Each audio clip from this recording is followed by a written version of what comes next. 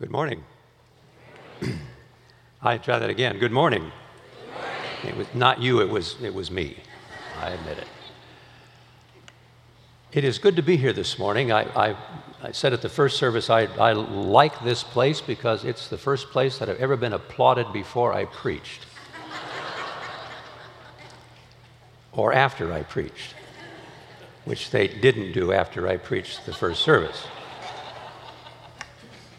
It is a delight to be here, a real privilege to occupy this place of worship. I thank you for the invitation, for the kind words of introduction, and I'd like to invite you to join me in prayer before we open God's Word. Oh God, we're grateful for your Word, past grateful, eternally grateful, because it is the revelation of the way of life. We're grateful that your Spirit inspired it, and we pray now, Holy Spirit, illumine us so that we may understand and believe and live what the Word teaches us. In the name of the Word made flesh, amen. This morning I'd like to talk about two passages of Scripture. One of them is Psalm 26, and the other is Philippians 3. Psalm 26 sort of presents the problem, and Philippians 3 kind of gives the answer. So I invite you to read along with me. I'm going to be reading from my old New International Version, which I think is different than what you have before you in the pews. You'll notice a difference here or there, and one of those differences will be, in fact, kind of the focal point of the sermon. So listen carefully as we read Psalm 26 and then Philippians 3. And I must say, if you keep your Bibles handy after I read, you'll be able to follow along better and be sure that what I'm saying is not just what I'm saying, but what God is saying. Vindicate me, O Lord, for I have lived a blameless life. I have trusted in the Lord without wavering. Test me, O Lord, and try me. Examine my heart and my mind, for your love is ever before me, and I walk continually in your truth. I do not sit with deceitful people, nor do I consort with hypocrites. I abhor the assembly of evildoers and refuse to sit with the wicked. I wash my hands in innocence and go about your altar, O Lord, proclaiming aloud your praise and telling of all your wonderful deeds. I love the house where you live, O Lord, the place where your glory dwells. Do not take away my soul along with sinners, with my life with bloodthirsty men in whose hands are wicked schemes, whose right hands are full of bribes. But I lead a blameless life. Redeem me and be merciful to me. My feet stand on level ground. In the great assembly I will praise the Lord. And then if you'll turn with me over to Philippians chapter 3, I'm going to begin with the middle of verse 4 and read through the first word of verse 7, and then later in the sermon I'll come back to the words that follow that one word. If anyone thinks he has reasons to put confidence in the flesh, I have more.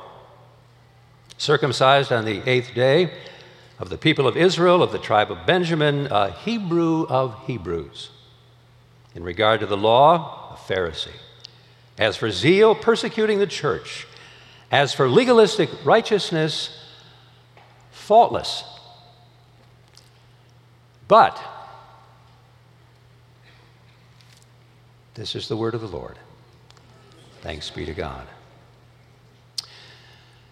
Well, I don't know if you have ever been accused of doing something you didn't do. If you have, you know that being falsely accused is no picnic. That's why I'd hate to be a politician. We're just already now entering into the 2020 electoral cycle, and trust me, we are going to hear the air filled with false accusations in the next year. Some of them true, I suppose, and it'll be our job as the citizens to sort out false from true accusations.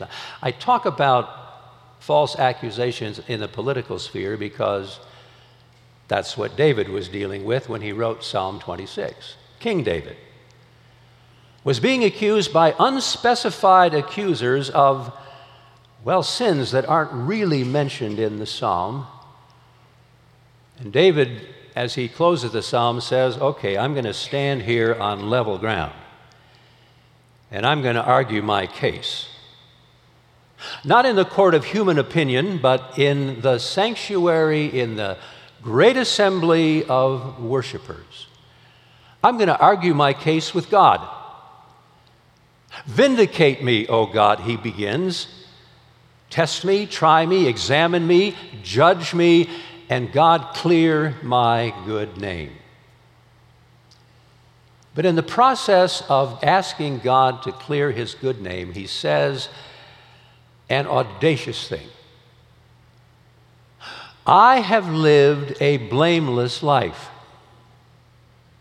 he says right off the bat. And he closes by saying, I am leading a blameless life. Now, what kind of person says something like that? Surely someone with very little insight into himself, just a tad braggadocious. Is that a word? You know what I mean. At least he's that, and at worst he is a narcissistic egomaniac or a self-righteous Pharisee. I mean, would any of you dare to stand up here and say, I have led a blameless life. I'm doing it now. I doubt it, because you and I know the Bible. We know what it says about human beings. We know that Paul summarizes it in Romans 3 when he says, all have sinned and fall short of the glory of God. None is righteous, no, not one. I have lived a blameless life? I don't think so. But now, wait a minute. I did a little bit of searching in this scripture and discovered that this word, blameless, is applied to some other people. The beginning of the flood story, Genesis 6, verse 9, Noah is called a blameless man. And that's why he got to ride in the ark when everybody else died. At the beginning of the book of Job, the very first verse, Job is called a blameless man, which is why his suffering was so inexplicable. The Apostle Paul, the great teacher of total depravity, said in our reading in Philippians 3 that he was faultless, probably better than blameless. And perhaps most significantly in Genesis 17, where God renewed the covenant of grace with Abraham, who is the father of all believers, he says to Abraham, look, here's what you have to do. Here's your side of the covenant. I will be your God, and you must walk before me and be blameless.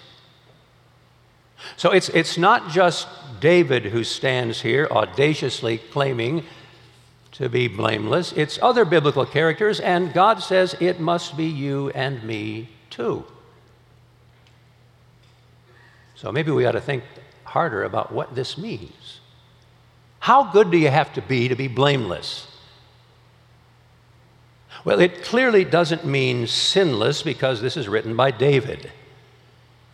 Just the psalm before, he says, "O God, forgive the sins of my youth and my rebellious ways." Tells me he was maybe a typical teenager. But then we remember that later in life, when he was king, well, you remember the story. Bathsheba and Uriah, guilty of adultery and murder and lying and heaven knows what else. A blameless life cannot mean a sinless life. What does it mean? Well, the word in the Hebrew language there, translated blameless in my Bible, is a word that means to be whole or complete, not divided. I think the word in the Bibles you read with me is integrity, which means having your stuff together, having your walk and your talk, your thoughts and your deeds, everything together in one piece. What does that mean? Well, David's very clear. He says it means I trust the Lord without wavering, and I always keep his love and faithfulness in front of me. Verse 1, he says, I have trusted the Lord without wavering. Verse 3, he says, your love is ever before me, and I walk continually in your truth. No, I'm not a sinless man. I've done terrible things. But I always trust the Lord, and his love and his faithfulness is always at the center of my mind and my vision. A blameless life. Well, that's easy to say, isn't it? But where's the proof? David has said, I'm going to stand before God and ask him to judge me, and God says to him, that's your claim. Where's the proof? Where's the evidence? Well, says David, I do not sit with deceitful people. I do not consort with hypocrites. That was verse 4. My faith is shown by the company I keep. And then in verses 6 and 8, he says, I love the house of God. I go about the altar singing his praises and telling of his marvelous deeds. Not only does David hate evil, he loves the church. Not only does he shun evil people, he seeks the Lord. His faithful life and his fervent worship mesh. His life and his worship are of a piece. That's what he means when he says, I lead a blameless life. I have and I do. That's what the Bible says about Noah and Job and what God says we need to do. So, I invite you this morning to walk into God's courtroom, stand on level ground in the great assembly, and plead your case with God. Can you say to God this morning, I've led a blameless life? I'm doing it right now. Well, God says, show me the evidence. Same evidence that David showed. Do you always have a life that's different from those wicked people who live in dark places? Or do you, with Garth Brooks, have friends in low places? Do you shun evil? Or do you find its depiction on television shows like Game of Thrones irresistible at times? Do you love the church? Or do you sometimes find it a bit boring? Like maybe right now? And do you always go around singing God's praise and telling of his mighty deeds? Or are there times in your life where you really can't sing because you're so sad? And you're not telling about what God has done for you because he hasn't done much lately?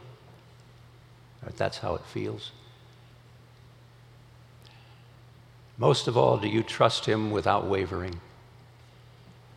Or are there times where your faith is wobbly, your doubt is stronger than your faith because it seems that God's love is a mile away and he hasn't kept the promises he said he'd keep? Can you say, I have lived a blameless life and here's the proof? Well, if you're like me, you hear these words, you focus on them for a bit, and you say, who can? How can anybody lead a blameless life if that's what it means? Well, that's what Paul tells us in Philippians 3. Paul was a good man. Well, he was better than a good man. He was, well, a lot better than David. We hear that in his personal testimony here in Philippians 3. He says, if anybody else thinks they have reason for confidence in the flesh, he doesn't mean his skin, he means the things people do to try to get right with God, to try to please God. If anybody else thinks they've done enough to be friends with God, I want to tell you I've done more. And then he ticks them off. I was circumcised on the 8th day. I'm a Hebrew of Hebrews, tribe of Benjamin. As to the law, I was a Pharisee. As to zeal, I persecuted the church. As to keeping all of the rules of my religion, I was faultless. Faultless. You heard him ticking off, the things we tick off, the boxes on the questionnaire. Religious pedigree, involvement in the church, zeal for God's cause, obedience to God's law. And when it comes to living by all the little rules of my religion, I was faultless. I've done it all, says Paul. Everything anybody should ever have to do to have peace with God, I did it. But,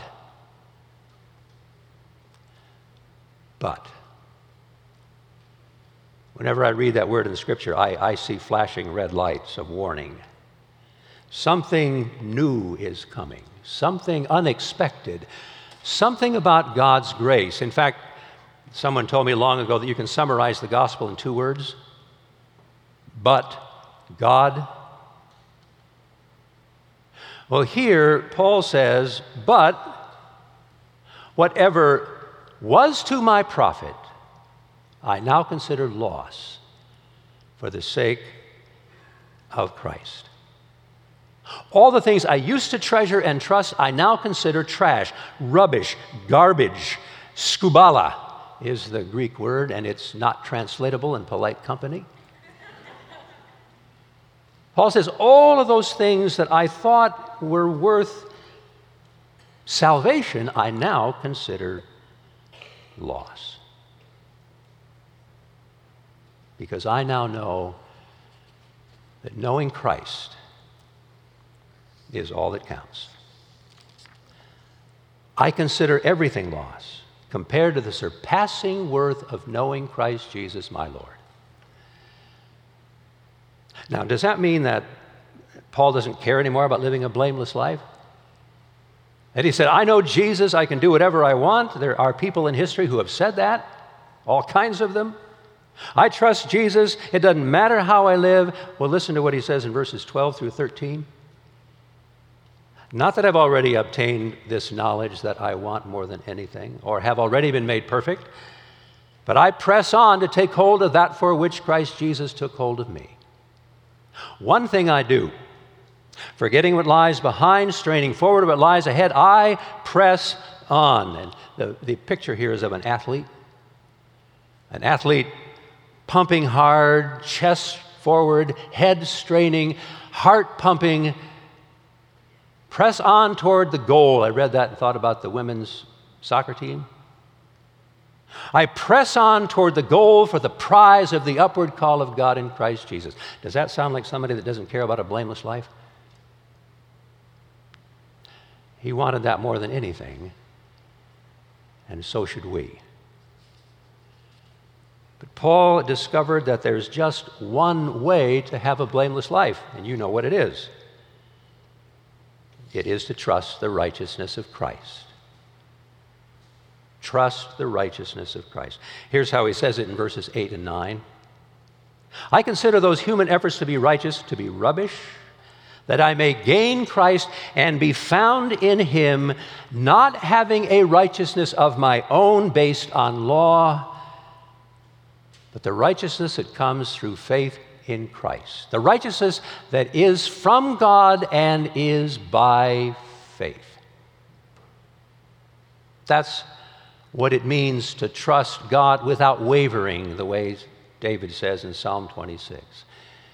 You focus on Christ and Christ alone. If you trust him, you're blameless. And the more you know him, the more you'll trust him, which is why Paul says, look, what I want more than anything is to know Christ. Because knowing Christ means everything. Everything. Well, that's a a lot of theology. So let me put that in non-theological terms for a moment. A few of you have seen what I think is the greatest war movie of all time, Saving Private Ryan. I've seen it a dozen times. You remember how it ends? It's set in World War II, just after D-Day. Private Ryan is one of 4 brothers, 3 of whom are killed in combat, and the Army has a rule that a mother cannot be made childless by war. And so the Army sends Captain John Miller to find Private Ryan somewhere out there in the vast European theater of war. Captain John Miller is Tom Hanks. They start out at the blood-soaked beaches of Normandy. They wind their way through beautiful French countryside and bombed-out villages. Skirmishes and battles along the way, some killed, some wounded, but Captain John Miller perseveres, and at last he finds Private Ryan. He's holed up in a little burned-out French village, he and a few other soldiers, ordered to guard the bridge that crosses the river, the only remaining bridge on that entire river, key to holding the Germans back. Private Ryan is a loyal soldier, loyal to the cause and loyal to his friends, so he won't leave with Captain Miller. He refuses to be saved. What's Captain Miller to do? Well, he decides that he will stay with Ryan and they will battle the Germans and hold the bridge. And they do a heroic job. They fight inventively, bravely, courageously, to the death. But the Germans keep coming. And in the last scene of the battle, the bridge is littered with armor, and there in the middle lies Captain Miller, mortally wounded. He's being cradled by Private Ryan, and Miller says with his dying breath, "Earn this. Earn it."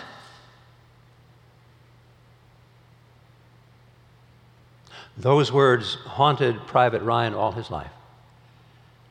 So as an old man, he takes his family to visit France and Normandy and the cemetery in which Captain John Miller is buried. With his family in the background, Private Ryan stands in front of the white cross that marks the grave of John Miller. And he says, "I tried to live my life the best I could. I hope I did enough. I hope I earned what all of you did for me." Then his wife approaches from behind and he turns and says to her, "Tell me I've lived a good life. Tell me I'm a good man." And she says, "You are." And the movie ends with Private Ryan's eyes brimming with tears as he salutes the man who gave his life to save him.